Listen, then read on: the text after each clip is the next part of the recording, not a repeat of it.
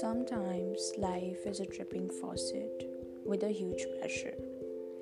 When you need but can't find a closure, it's an on and off going hustle trying not to dig your own grave with the help of a shovel.